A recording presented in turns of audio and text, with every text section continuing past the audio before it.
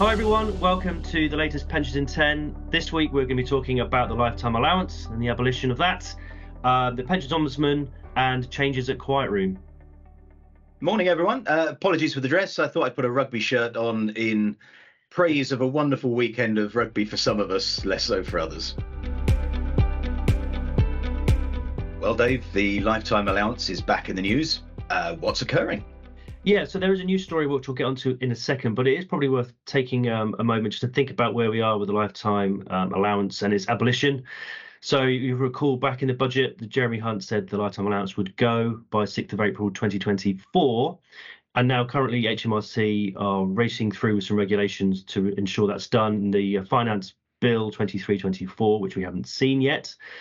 They're consulting on some regs, and it's safe to say that it's a bit of a mess. It's pretty complex, easy to say at the dispatch box that you're going to get rid of the Lifetime Allowance, much harder to do in practice. There's all sorts of wrinkles, representations from the ACA and SPP, amongst others, to try to get this working. So it isn't going to be easy. Whether it will happen by 6th of April 24, some are questioning whether it will happen, so we'll have to wait and see. There's also the odd situation where at the moment, as currently the rules are drafted, you can take a larger benefit from a defined benefit scheme than you would have been able to previously, which is quite an easement. HMRC has said this is not their policy intention, but it's still there. It still needs to be rewritten in the regs, and if it doesn't get rewritten, then this will come through. So it's definitely one for trustees of DB schemes to keep an eye on. It's also interesting, Dave, that Labour previously had said that they would reinstate the Lifetime Allowance, although at their recent conference, they may have softened their stance ever so slightly.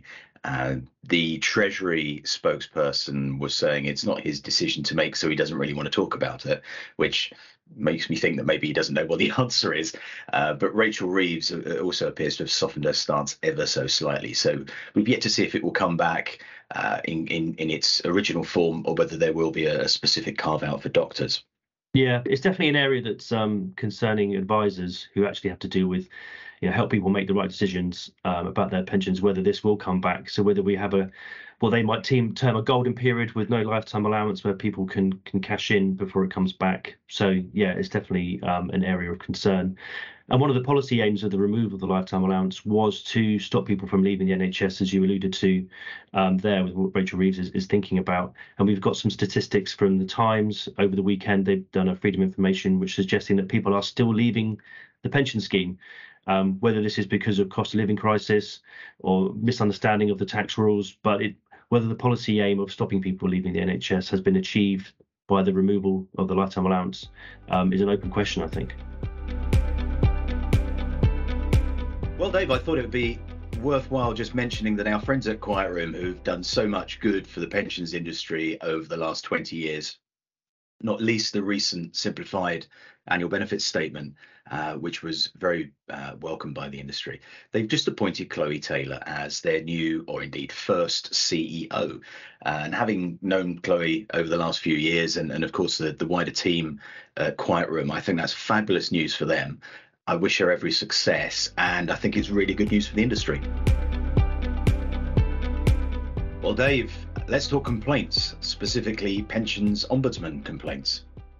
Yeah, it's just worth noting that the number of complaints going to the Pensions Ombudsman are on the rise. And there's already a pretty decent sized backlog already, which probably wasn't helped by a cyber incident that was experienced by the Pensions Ombudsman over the summer.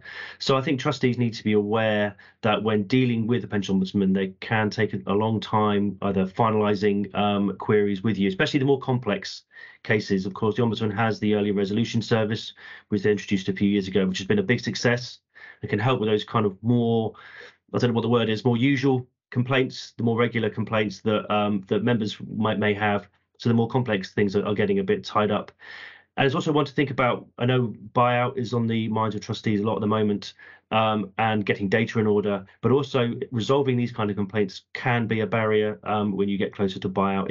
If things aren't resolved and are still sitting on the Ombudsman's desk, sometimes the insurers aren't in a particularly happy situation with that. So yeah, make sure you're clear where you are with your complaints. Contact the Ombudsman if you've got any concerns.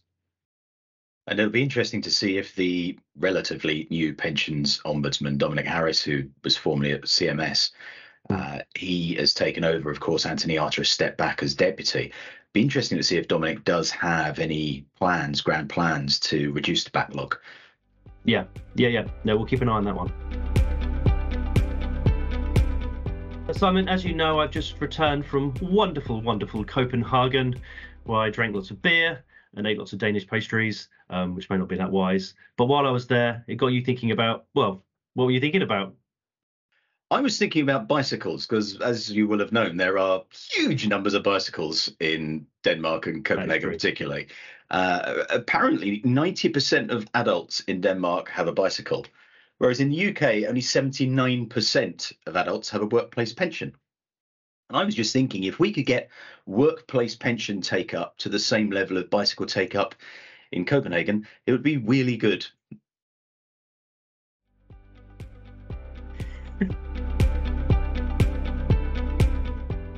Well, thanks everyone for watching, and we'll see you again next Tuesday.